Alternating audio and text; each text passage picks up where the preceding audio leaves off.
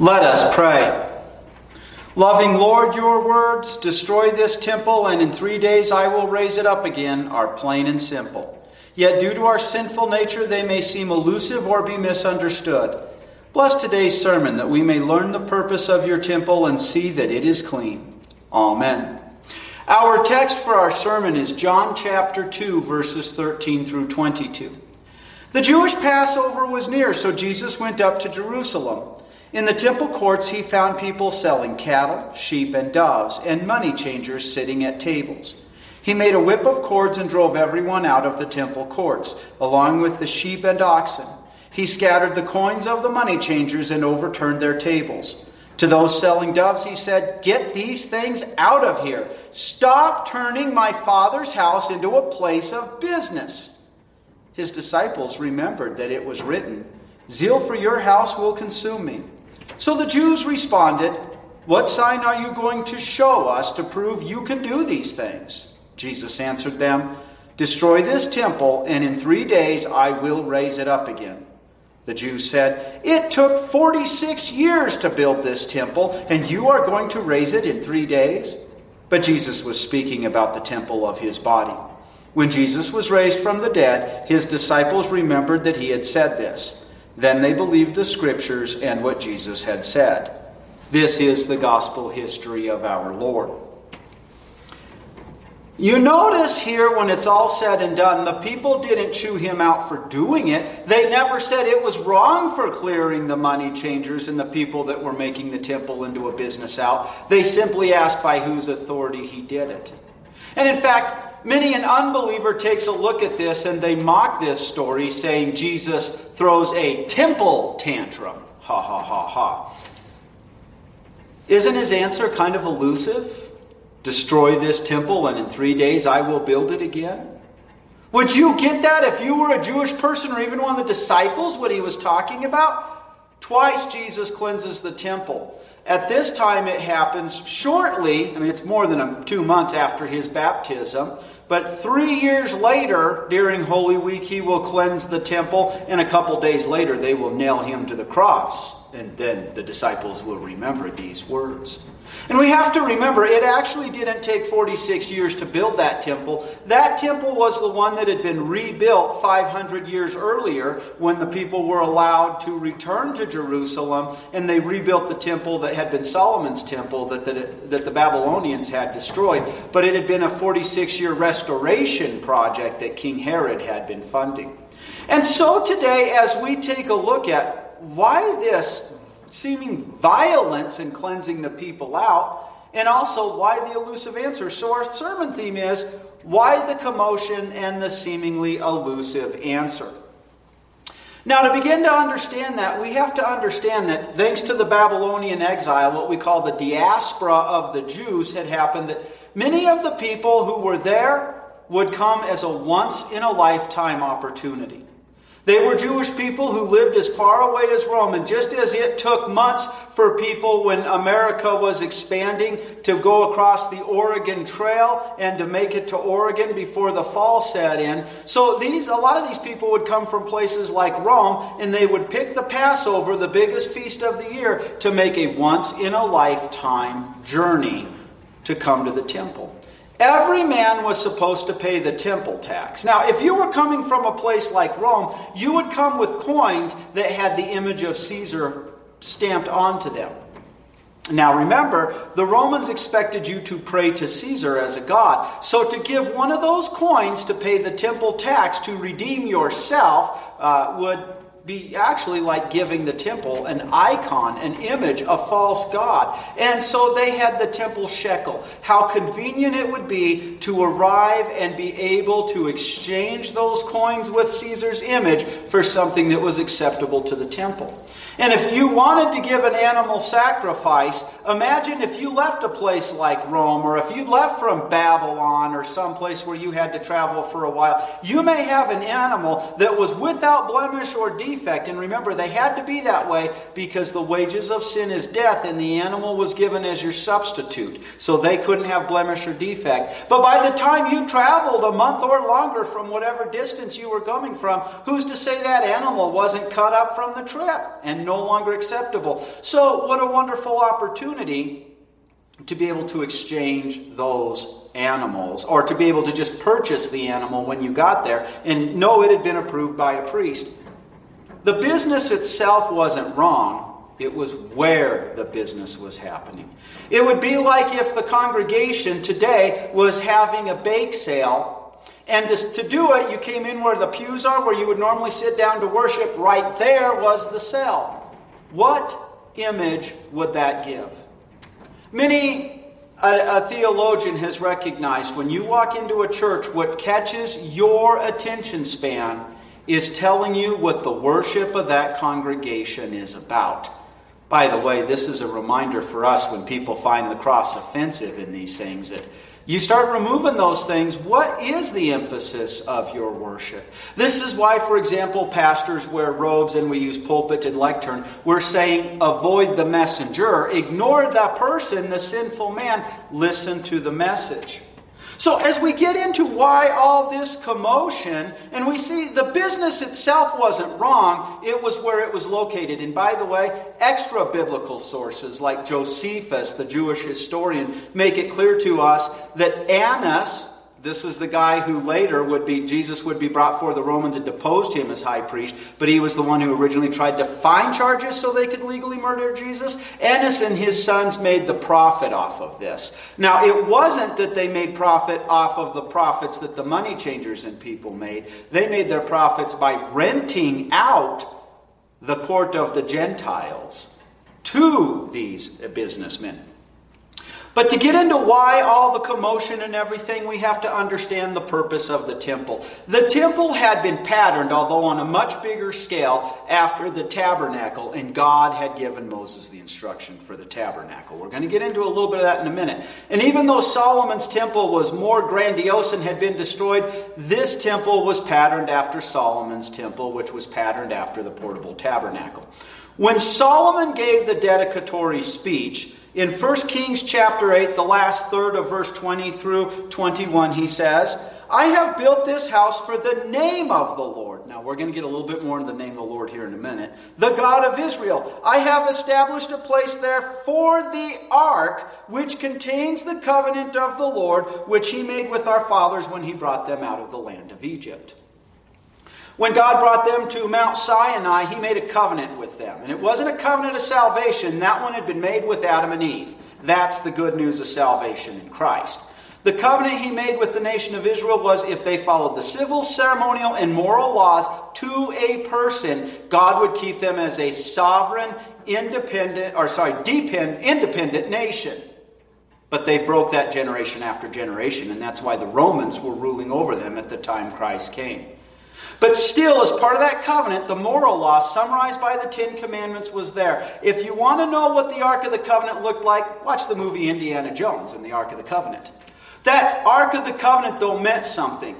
The temple, designed after the tabernacle had basically two rooms. The first room was where the showbread was and the altar of incense. This is where the angel Gabriel appeared to the priest Zechariah to tell him, you're going to give birth to the Lord's forerunner. But then there was one room called the Holiest of Holies, and that's where the Ark of the Covenant rested. Once a year, the high priest, who was a sinful man, so he had to go through a ceremonial cleansing with blood, would enter in there, and with the blood of another animal, he would splatter it over the top of the Ark of the Covenant to atone for the sins that Israel had made, even by accident. Because if you look at the Ten Commandments and you find out even thinking thoughts that violate them, prove you're unholy. Prove that you have sinned. Prove you cannot earn salvation. And there was quite a symbol there of pouring them over the very laws which were contained inside the Ten Commandments in stone to show that the blood of an innocent victim would cover over your sins. And so, if you haven't already figured it out, the temple with all of its sacrifices pointed ahead to Jesus Christ, the Lamb of God, who takes away the sin of the world. And that Ark of the Covenant, the top of it had 2 cherubim, and what they called the mercy seat was in between. That was to represent the throne of God ruling in heaven for you and I who are sinners. God would come down from heaven and take on human flesh for you and I, ruling over all creation to remove our sins. The temple was, in fact, a foreshadow of Christ. And it was especially a foreshadow pointing out that an innocent victim, true God who could not sin, would become true man to be our substitute. Now, here's the problem with profiting off of that. If you're profiting off of the forgiveness of sins, then it becomes blatantly obvious that you're selling forgiveness. You cannot have that. God wants it abundantly clear. You do not earn His mercy. You do not earn forgiveness. God gives that to you because He loves you. In Revelation, it talks about the mark of the beast, 666. This falls short of the number of perfection, 7. And the 7 is 3 and 1, 1 and 3. So, 6 falls short of 7, and it was stamped on people's hands, their right hands where you do work, and on their foreheads, permeating thoughts that you could not gain forgiveness without earning it. And this is what Martin Luther stood up to in the medieval church. We never want to confuse profit with the forgiveness of sins. Nor do we want to have the idea, as Martin Luther corrected in the medieval ages, that a person could be so holy that they could do enough good works that they had extra works to give away. And so, for example, you could buy an indulgence and buy that. Forgiveness is free. And this is one of the biggest reasons why Jesus cleanses the temple. He does not want people thinking you can profit off forgiveness or that forgiveness is something you pay for. Jesus makes a whip. Now, we're never told that He actually hits a human being here. And if we picture Him throwing a temper tantrum, or as I said earlier, a temple tantrum, we have misunderstood this image. But He clearly drove everybody away. That temple every day gave the very strong message, the wages of sin is death. And with that whip, we find out God is not the way we like to picture Him in America today, as a kindly old grandfather smoking a cigar with a jar of whiskey in his hand, and every time we sin going, "Oh, you little rascal," and winking at it. God is serious about sin, and He's just as serious about redeeming you and making you holy and forgiving you. Jesus clearing out this temple makes it abundantly clear that God is serious about sin. And we need to understand that today. Today in America, we ignore God's plan for marriage, and we run off in lust, and we have children out of marriage and everything else. And sadly, I can say from this pulpit today, a man lusting after a woman, even if he can't help it, that's why we need a Savior, is a sin. But with political correctness, if I were to say a man guilty is guilty of the same sin for lusting after another man, or a woman lusting after a woman, that is considered hate speech today. And there's actually laws in front of our federal government that they're looking to pass that would limit our freedom of religion. God, no matter what the sin is, does not ignore it. And Jesus' cleansing of the temple here today makes it very clear God is just as serious about sin as He is removing it. And Solomon even had that in his dedicatory speech. As we continue in Solomon's dedicatory speech in 1 Kings chapter 8, verses 41 through 43, he also says, "Also for the foreigner, who is not one of your people Israel, but one who comes from a distant land because of your name. For they will hear about your great name, your mighty hand, and your outstretched arm, and they will come and pray toward this house. For that foreigner here in heaven, which is your dwelling place, and do everything for which the foreigner cries out to you, so that all the peoples of the earth may know your name and fear you, just as your people Israel do, and because they know that your name is proclaimed in this house which I have built." You and I cannot pray to God, nor can anyone, with our sin. God is all-knowing, so he hears the prayers, but not as a loving father, because God's holiness can have nothing to do with unholiness. In fact, God's holiness destroys unholiness. If I have a glass of water and I pour just a little bit of gasoline in it, it's no longer pure water. Holiness is no longer holy if there's unholiness. It's no longer pure. And so Jesus has come to remove your sin, wash it away with his own blood, so that now whether you are Jew or Gentile, God is your heavenly Father, who hears your prayers and answers them according to what is best. And notice in Solomon's dedication, he talks about this being an evangelism tool for Gentiles, for non-Jews. And do you know which court they had set up these businesses in? They'd set it up in what's called the court for the Gentiles. If you were uncircumcised, you couldn't go any further. The temple was set up in layers, if you will, till you got to the holiest of holies, to show that without the forgiveness of sins, with the uncleanliness of our sin, we cannot approach God. So, the temple here is also about prayer. But do you notice how many times Solomon, just in those few verses of his dedicatory speech, mentions the name of God? God's name tells you everything God does for you. Used to be this way. If you have a last name, for example, Smith, you can bet that somewhere in your ancestry you had a blacksmith or a silversmith or a goldsmith, somebody in the smithing industry in your ancestry. How can you call upon God to do the things for you that you need him to do if you don't know that he does them?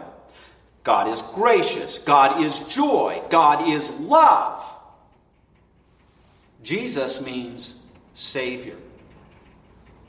The temple represented the name of God and the things God does for us. And so having people there making a profit, if they'd have been outside the temple gates, that would have been fine. These people paid Annas the high priest and his family a price so that they could beat out the other money changers and have the convenience of being right there where people were supposed to worship and see God in action for them.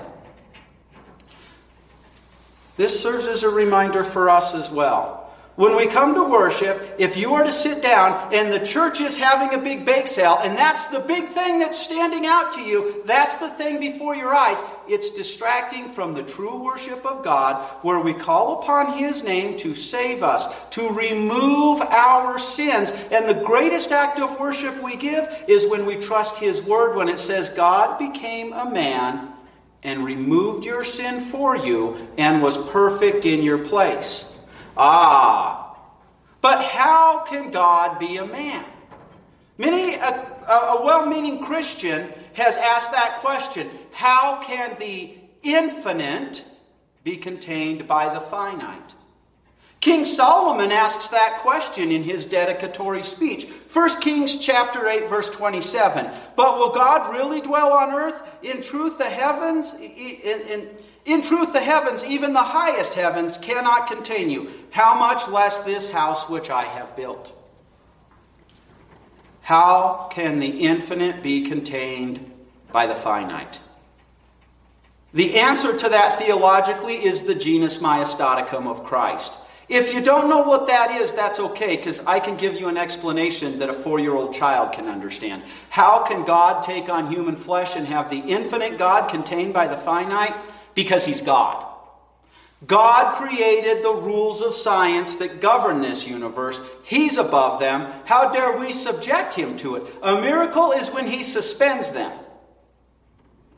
Now, in connection with that, we're misunderstanding even by asking the question, how can the infinite be contained by the finite? Because then we view Jesus' incarnation as if God's putting on a pair of coveralls. And those two natures are so in communication with each other that it's not just God possessing a human body at all. The two natures are in communication that is inseparable.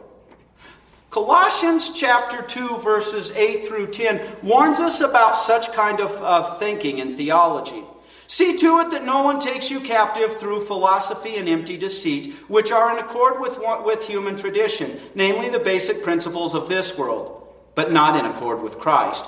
For all the fullness of God's being dwells bodily in Christ, and you have been brought to fullness in Him.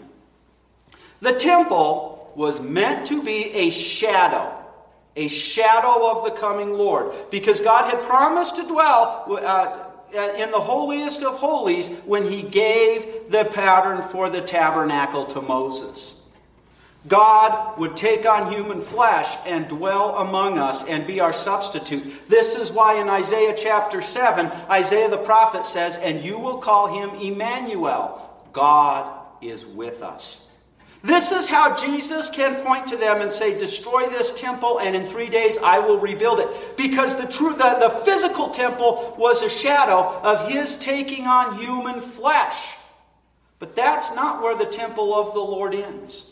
If we look at Ephesians chapter 2, for example, we find out that Christ is the cornerstone. It's by His perfect obedience to the law. It's by His innocence, His death, His being the Lamb of God, that you and I are made clean and forgiven. And when the Holy Spirit enters our heart and gives us forgiveness, and gives us faith in that forgiveness, you are a stone placed on top of Christ, who is the foundation stone of the temple of the Lord. Through the mystical union of all believers, in a way that we can't describe, it defies science, you are connected to Christ, and you actually form the temple of God. You and I and all believers, the invisible church. The invisible church is not about profit. Everybody who belongs to the invisible church is free of sin because Christ's blood washes them clean and they are connected to Him. The true temple is the invisible church of God. His own body is the temple, but we're connected to that, and we form the body of Christ, as Paul tells us in 1 Corinthians. So, by whose authority do you do this? Destroy this temple, and I will build it again in 3 days. Because it is when they destroy Him, He voluntarily goes to the cross, and it is there that He washes you clean of your sin, and then the Holy Spirit sets you on top of the foundation stone of Christ. We can't have the shadow of Christ polluted. We can't have it seem like you can profit off of forgiveness. Now, we want to be careful today. I've mentioned things like not having bake sales right in the middle of the church where you worship. But we want to be careful not to make ceremonial laws that God has established. For example, if we were to say, you cannot show up to church wearing a black bandana on your head. Colossians 2 verses 16 through 18 says, "Therefore do not let anyone judge you in regard to food or drink, or in regard to festival, or the new moon, or a Sabbath day. These are a shadow of the things that were coming, but the body belongs to Christ." The temple was the shadow. When we come together as a congregation, our building reminds us of that, but we have to be careful not to elevate it to a status God did not intend. For you, by being connected to Christ, are the true body of Christ. You are the true temple, as are all believers of all time. We call it the invisible church. Why the commotion and the seemingly elusive answer? It's all for teaching. You see, God is serious about sin and holiness and will not have His true temple, the church, distracted from His saving purpose. He builds the true temple by His death and resurrection, and we freely proclaim the forgiveness of sins Christ has given to you and I. Amen. To Him who loves us and has freed us from our sins by His own blood and made us a kingdom and priest to God His Father, to Him be the glory and power forever and ever. Amen.